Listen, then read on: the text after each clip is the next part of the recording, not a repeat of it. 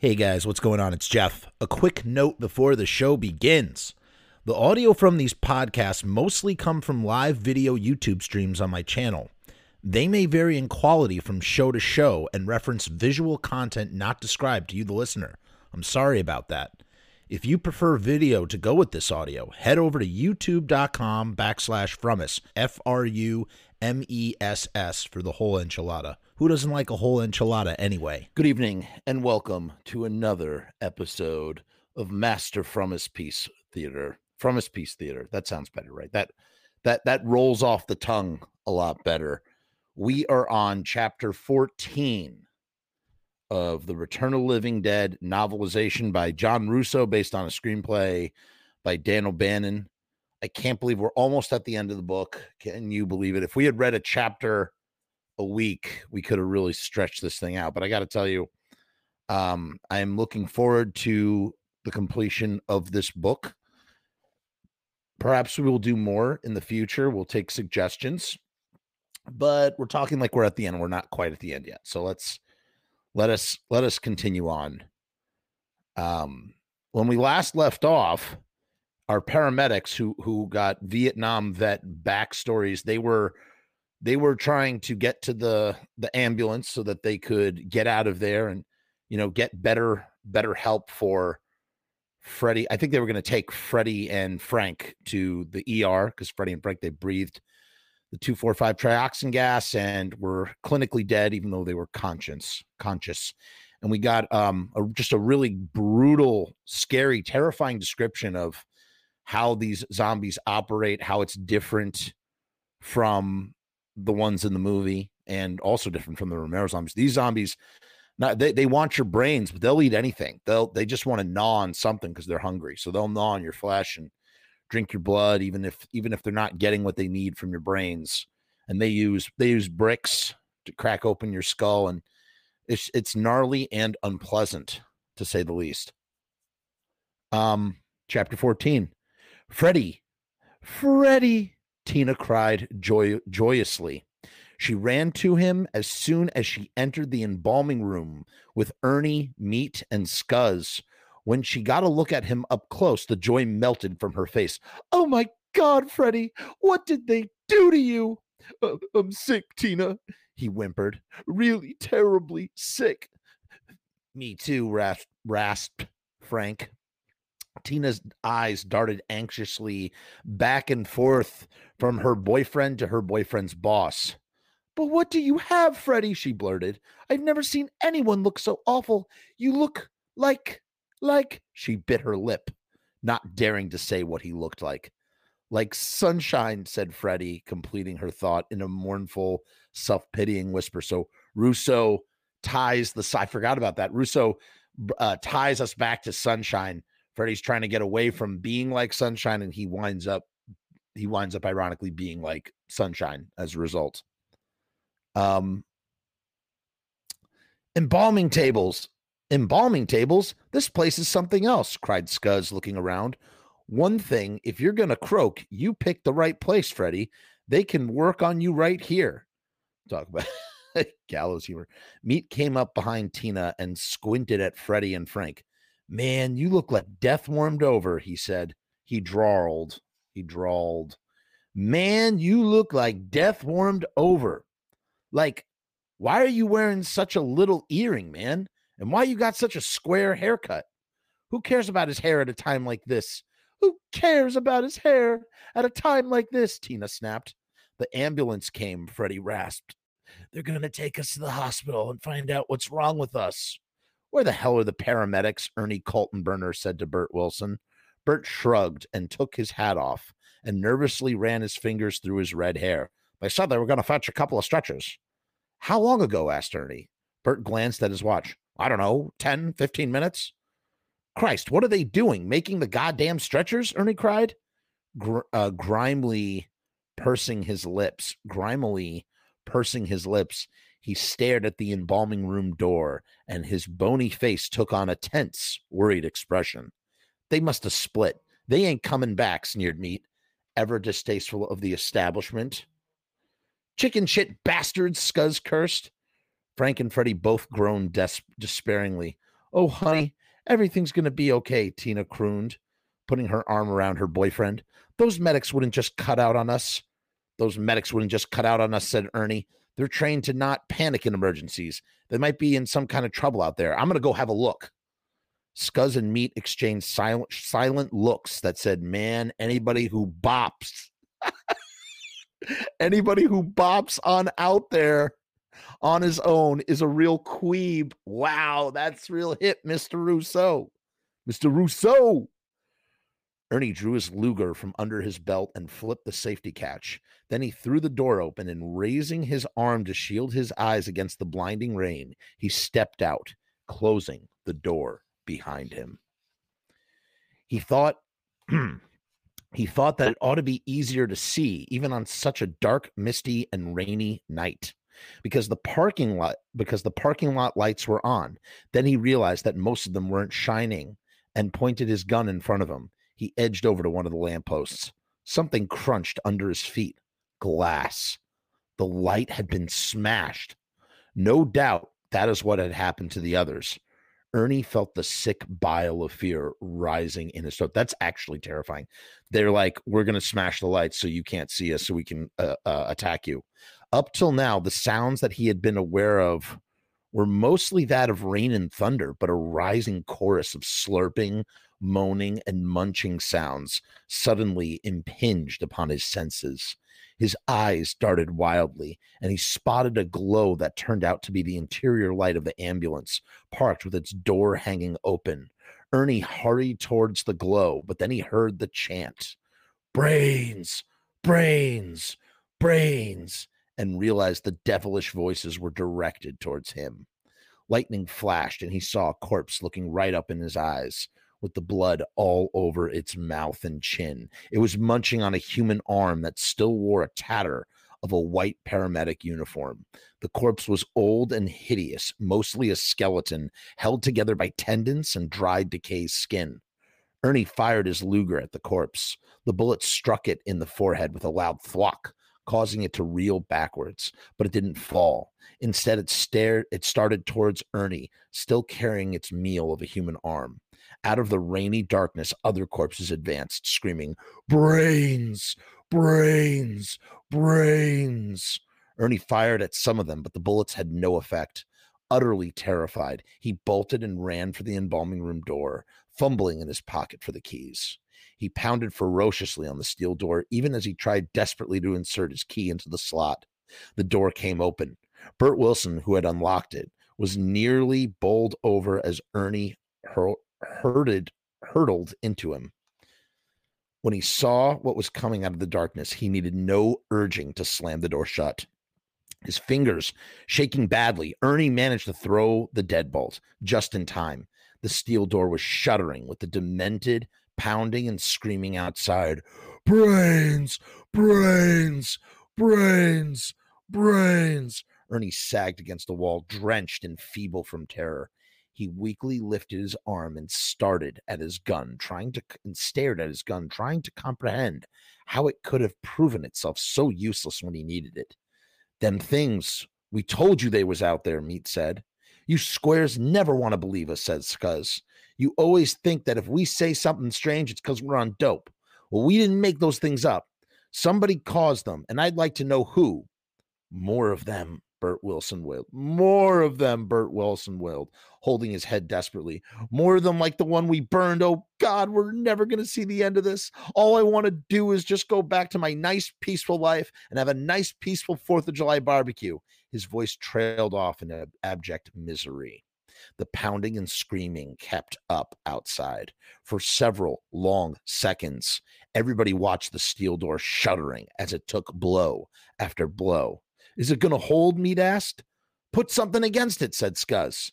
"My supply cabinet," said Ernie. He and Bert helped Meat and Scuzz shove the heavy piece of furniture across the concrete floor.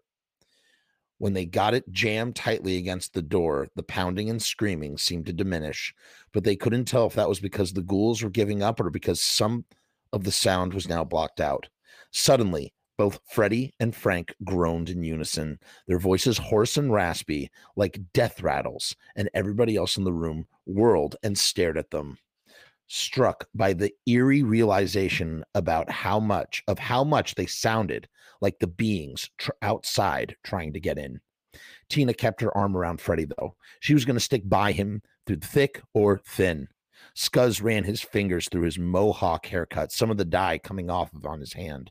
Staring at the greenness, he said, "Man, this dye isn't supposed to run. It's that frickin' rain. My skin still stings, man." "So does mine," said Ernie.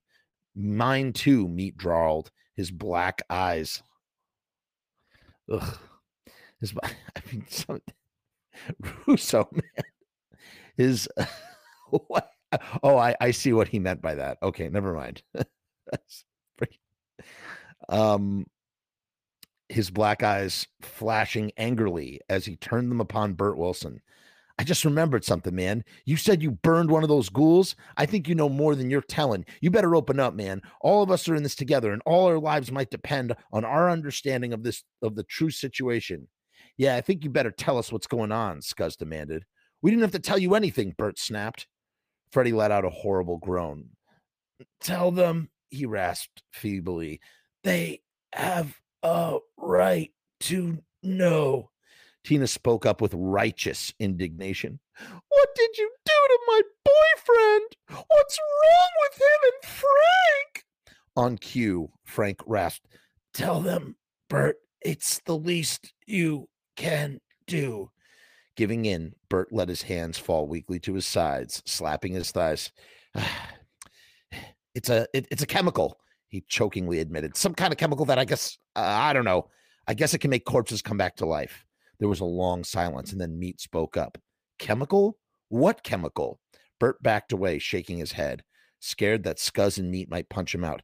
I don't know what the chemical. I don't know what chemical. I'm not even sure about its properties. It was developed for the U.S. Army. You don't know shit from Shinola. You don't know shit from Shinola about it," Meat scrawled. "But yet you do know it makes corpses come back to life?" "Yeah, I can see a military use for it," Scuzz jeered. "We could just let all our soldiers attack right out in the open, hoping that they'd get killed, so they'd be buried behind enemy lines. Then, when the coast was clear, they could come back to life and launch a surprise attack from deep within enemy territory. It'd be better than dropping in paratroopers," he snickered at the absurdity and the horrendous plausibility of the scenario. Now, that is so interesting. I wonder if John Penny or whoever read that from the script and then use that in the idea of Return of the Living Dead Part 3. Because here's Russo talking about it several years prior. And it's actually a really great idea. And you would imagine that that's actually the purpose for trioxin. That is the true purpose. The marijuana was just the cover up. And the true purpose was this very thing. It's an Agent Orange element. I mean, that's great. That is really, really great. I forgot that was in here. And it just makes complete and total sense. You just totally would imagine that the government that doesn't look at people as people and just looks at them as a commodity would in fact do that. Expose or let soldiers just crawl up Hamburger Hill, get mowed down, and then dump the gas on the battlefield and turn the soldiers give them the incentive of brain capsules or something. I don't know. Great idea, John Russo. I mean, if that is John Russo, I mean, just excellent. And I'll say one other thing too before we continue on. It's reading this chapter right now that I realize how much, we thought Dan O'Bannon's story is supposed to be a page one rewrite essentially, but it really does borrow heavily from Night of the Living Dead in this. Once you get to this part of the story where you have, the punks and the squares trapped together in a situation in a house in the funeral home, and that is just pure Night of the Living Dead. That's the core of Night of the Living Dead. So it's great. It's just freaking great. But you can see it. I just realized that you can see at its core. That's what it is. "Shut up, Scuzz," Meat said, still eyeing Bert. "What I want to know is how the fuck did this chemical get all over the freaking graveyard?" "I don't know," Bert said. "All I can tell you is that we were storing it at Uneeda Medical Supply, and these two geniuses," he gestured at Frank and Freddie, "they managed to open up a drum and let some of the stuff escape." Tina gasped. Is that why Is that why Freddy's sick? She stammered, hugging him more tightly. This is all starting to make a... Oh, sorry, that was Meat. This is all starting to make a weird kind of sense, Meat exclaimed, coming over to Freddy and peering at him very closely. I breathed it, Meat, Freddy whispered with great difficulty. So did Frank. What did you do? Meat wanted to know. What did it do to you? Meat wanted to know. I'm freezing. My muscles are stiffening up. Oh, Freddy, cried Tina, bursting into tears. His professional curiosity aroused. Ernie Kaltenbrunner blotted rain from his face with a paper towel and knelt in front of Freddy and Frank. Stiffening up how? He asked. Well, first, said Freddy, I got a really, really terrible headache. Or as he says in the movie, I got a fucked headache. Then my stomach's cramped up into a knot. And now my arms and my legs are cramping. Let me see, said Ernie. He tried flexing one of Freddy's arms. Oh, God! That hurts! Oh, God! Freddy groaned. Frank rasped, Hey, take it easy on the kid. Do you feel the same way as he does? Ernie probed. Frank nodded weakly. Both he and Freddy were still sitting half doubled up. Both still looked very gray with yellowish, bloodshot eyes. Ernie rubbed his chin as he stared at him. What's the matter? Tina asked, alarmed at Ernie's knowing expression. I hate to say it, he told her, but it sounds to me like rigor mortis is setting in. Tina's eyes widened as she bit her lip to hold her fear. Ernie said, Help me get your boyfriend's shirt off. Tina helped Ernie slip off the yellow t-shirt with the slogan, I got my shit together. Freddy screamed and complained the whole time. I'm trying to be gentle, honey, Tina said. Ernie pointed at some big purple bruises on Freddy's back. I thought so, he said. Livor mortis. What's that? Tina said, aghast. Those purple bruises, Ernie explained. Gravity makes the blood pool up when it's not circulating. Cripes, Scuzz exploded. You're dead, Freddy, and you're going to turn into them. Everybody except Tina started backing away from Freddy and Frank. No, Freddy rasped weakly. No, God, no. Meantime, the white ambulance was out in the lot with its door open on the passenger side. Several corpses were sitting on the wet concrete, slumped against the vehicle like drunken, satiated men. Other ghouls were restless, unfulfilled. In the savage competition for the available human flesh, they had not had enough to eat. They stumbled around aimlessly in the rain and the lightning, rasping and moaning. Brains. I love this stuff because there's a couple of times we see the ghouls by themselves, like send more paramedics, but it's usually for like a laugh. It's never just to like see how they are. Like, I almost wish that we just got this in the movie. It would be really, really great. The fat, muddy corpse in the brown suit, the one karate kicked earlier by Stan Feldstein, was particularly gluttonous and greedy. It sat on the ground, holding Stan's partially devoured head and neck in its beer belly of a lap. It munched calmly on the back of Stan's head, getting out the last scraps of brain. The fat, muddy corpse raised its head, wiping its bloody mouth on its mud-caked sleeve, and blinked its yellowish pig-like eyes. Blink, blink, yawn.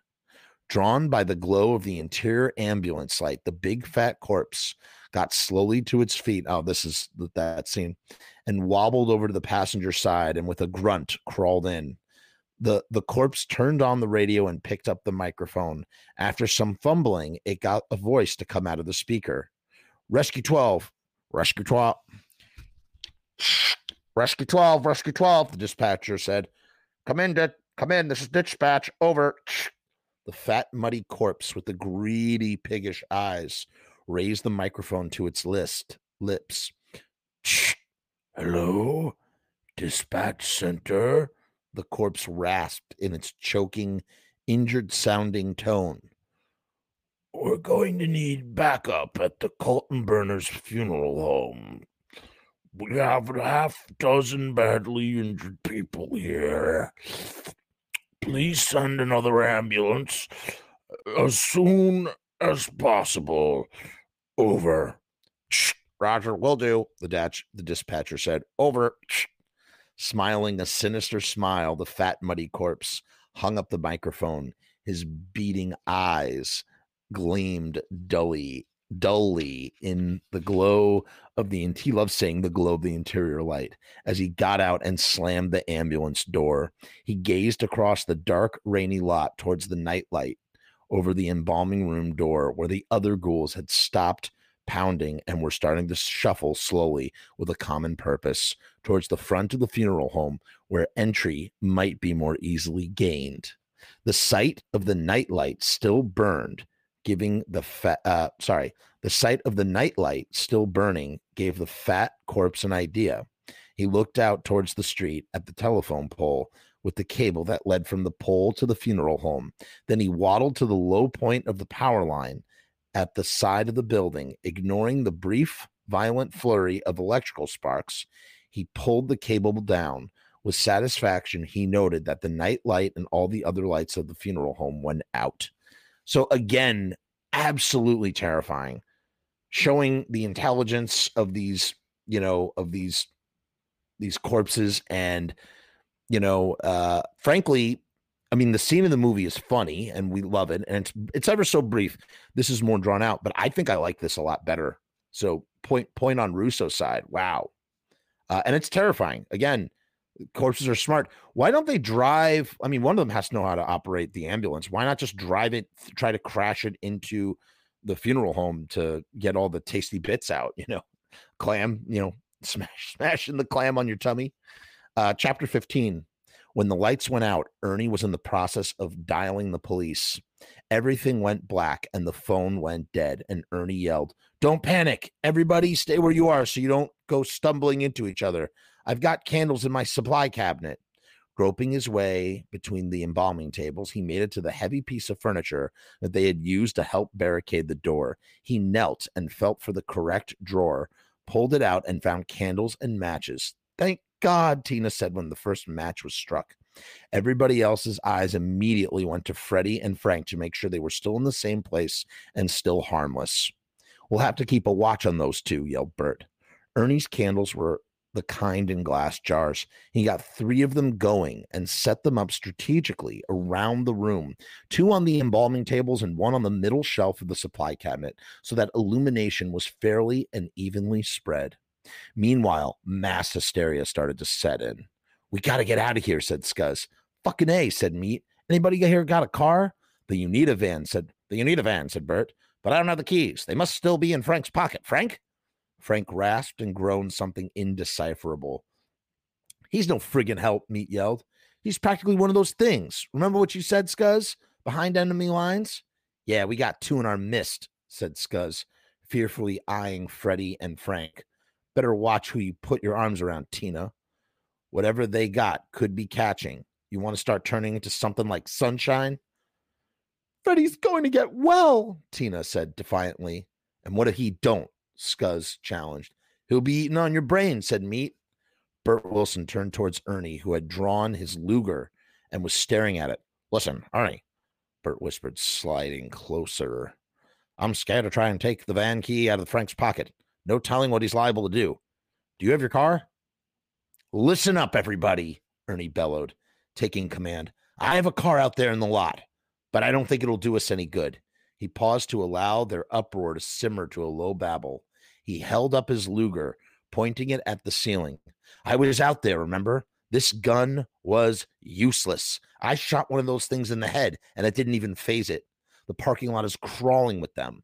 And in the rain and the dark, we never get through them. They'd lurk in the shadows, and then they would mob us.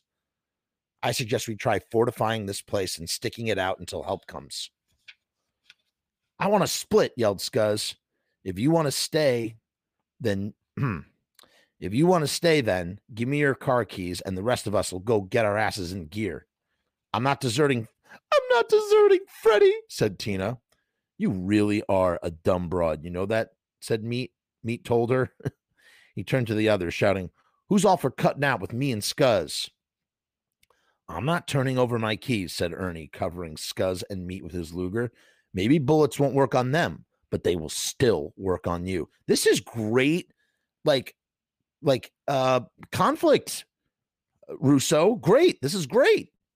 "You pull that shit, you better not take your eyes off of us," Meat warned.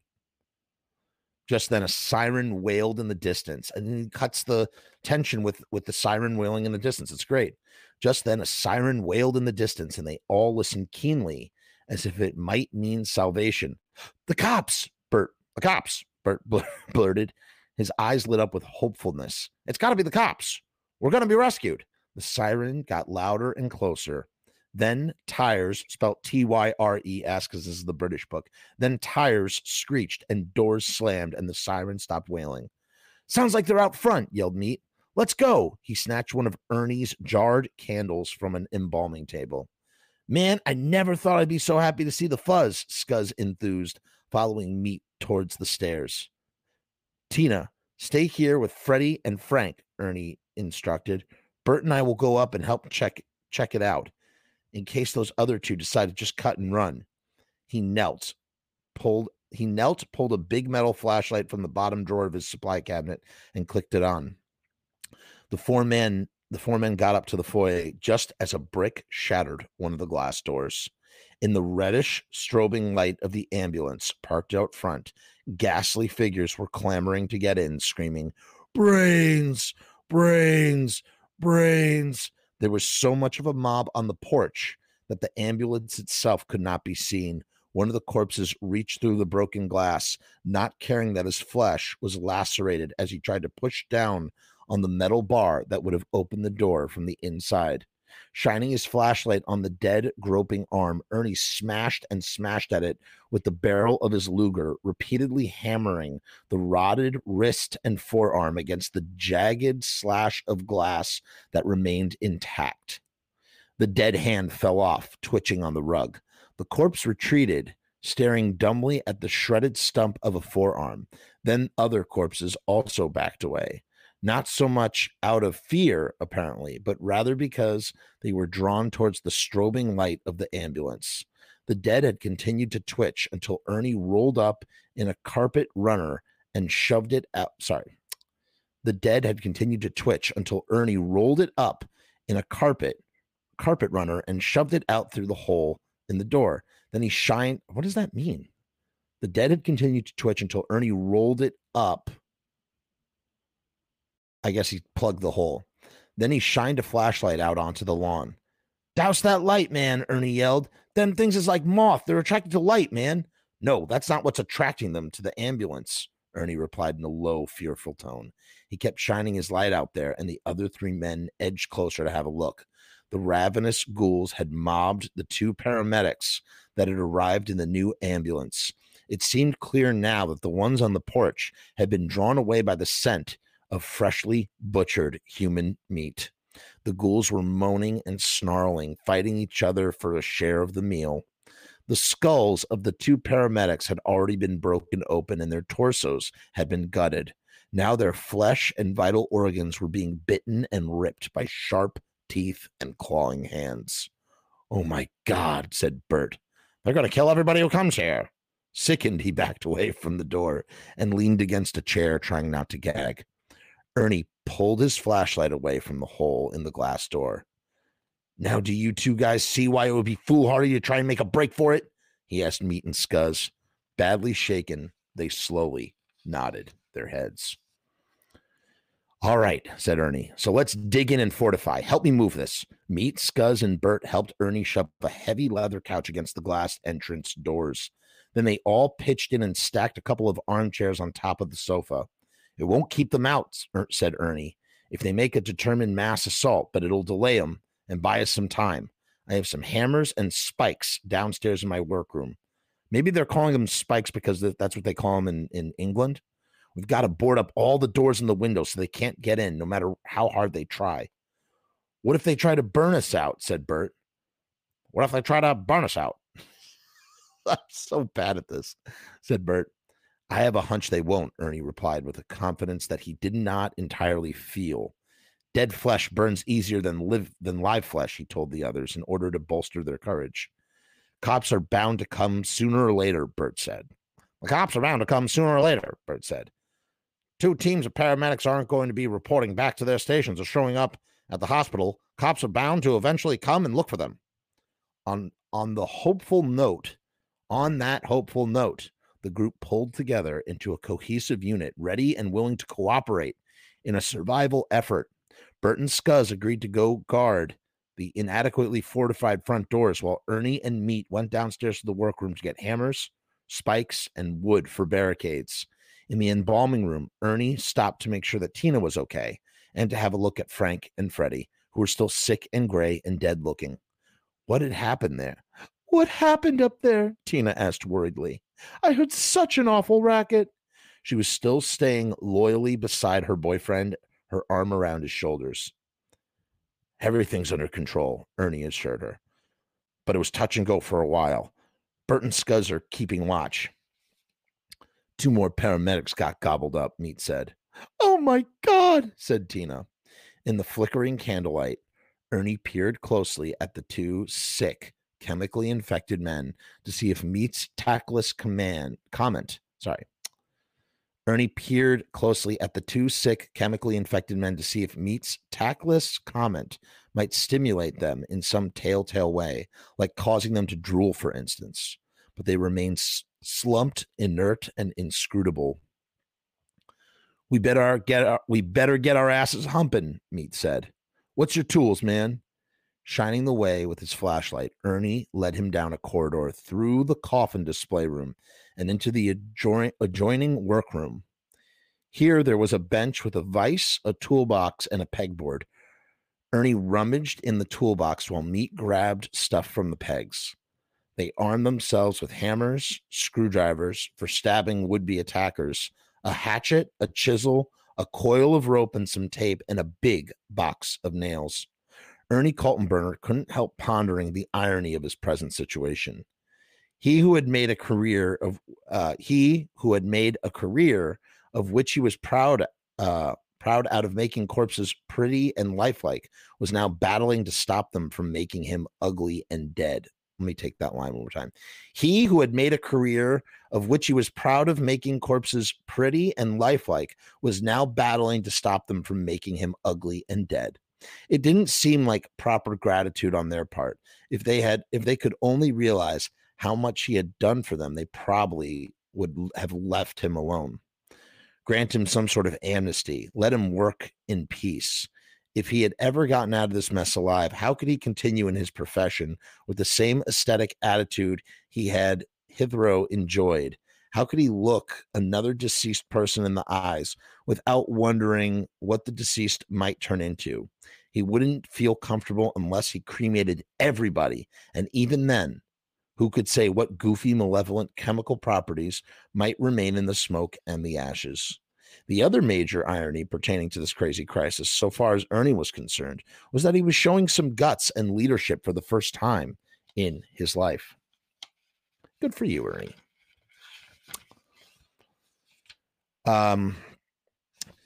He was proving to himself that he could take charge over something besides condolences and regrets. The others were following him, depending on his advice, drawing sustenance from his fortitude and resourcefulness. And it wasn't just because he had a gun. No, they sensed that he had seized command of the situation because he sensed it because he sensed it himself. He was radiating something new, self-confidence. All of a sudden, he, Ernie Kaltenbrunner, high school nobody, middle-aged bachelor, secretly a Nazi, near virgin, obsequious funeral director, had emerged as somebody worthy of respect, maybe even admiration. He liked what he had discovered about himself. He liked it so much that even if there ceased to be any more dead people in the conventional sense, as if consequence, his profession would cease to be meaningful and necessary, he knew he would find some other and perhaps grander way of fulfilling his creative urges. Listening to the new sound of authority in his own voice, he told Meat, "We'll have to come back down for lumber. those planks and 2x4s in the coffin room. We can break up some of the coffins too if we have to. I guess ain't nobody going to be needing them if they won't stay dead, Meat said with a grim chuckle. Ernie was showing Meat the way up the steps, balancing a load of tools while directing the flashlight beam, when suddenly a loud, agonizing scream echoed down the staircase. Meat froze and then started to back away from the horrible sound, but Ernie urged him on. Drop everything but your hammer. Let's go. Behind Meat, Ernie discarded all he was carrying except the flashlight and hatchet as he ran up the stairs. They burst into the foyer, lit only by an overturned candle in a jar, and saw Bert and Scuzz in a life and death fight with two ghouls, which happened to be Morton and Helen Dowden. Stunned. And this never, when I first read this, oh my God, my toes have fallen asleep and it's really hard to concentrate. I'm doing the best I can with my numb toes. I never liked this part because it doesn't make sense at all plot wise, like the mythology, the rules. Morton and Helen Dowden shouldn't be affected. Stunned, Ernie almost didn't recognize them at first because he didn't want to believe what he was seeing, even when the flashlight beam struck their twisted, groaning, struggling faces. Only a few hours ago, he had been massaging the banker and his wife, breaking out the rigor mortis, and now here they were alive again and out of their coffins.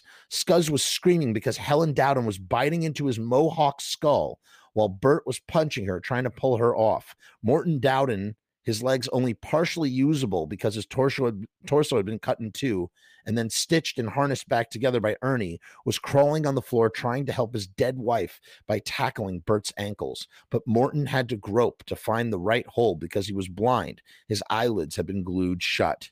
Scuzz screeched, Make it let go. Make it let go. The stitches had been ripped loose from one of Helen Dowden's sewed-on hands, and it was twitching on the floor. With her forearms, she had Scuzz in a chokehold and tightened her jaws into a bulging knot of muscle. She bit harder into the shaved part of his head. Yeah! He screamed as his skull gave in with a bony, crunching pop. At the same time, Bert went down to Morton Dowden's grasp, and Morton clawed and groped, rasping, Brains! Brains! Anxious to sink his teeth into Bert's head. But Ernie was wailing with his hatchet, pulling Morton away from Bert and chopping at the place where he had stitched Morton's torso back together. Since instinct told him that this was his former client's most vulnerable spot, Bert scrambled out of the ghoul's reach. Helen was no longer enjoined in the struggle at this point because she was too busy sucking out Scuzz's brain. Ernie yelled, Help me, Meat. Bert, fetch the rope. Wait, what? Ernie yelled, Help me, Meat. Bert, fetch the rope we dropped on the steps. Glad of the chance to bolt out of there, Bert snatched up the flashlight and skedaddled. Ernie kept on chopping and chopping at Morton Dowden. Meat started pounding his hammer on Morton's arms, keeping him from clawing at Ernie. Helen leaned in a corner, watched a blank. Helen leaned in a corner, watching a blank, satiated look in her eyes as she continued to munch on Scuzz's brain. And that brings us to the end of chapter 15. Oh boy. So things really kick up a notch. Like we said, there's an unexplained twist. Helen and Morton are also reanimated despite never coming in contact with 2,5,4-trioxin. I still don't understand it. I still don't get it. Even rereading it now. I mean, whatever. Probably the weakest part of the story. But I got to tell you, these two chapters were pretty freaking great. And Russo's descriptions and coming up with that very creative way theory that Scuzz mentions. I mean, it's good stuff. It's good stuff. I hope you enjoyed this chapter. Tune in next week for another chapter of The Return of the Living Dead. We will see you then. Peace and hair grease.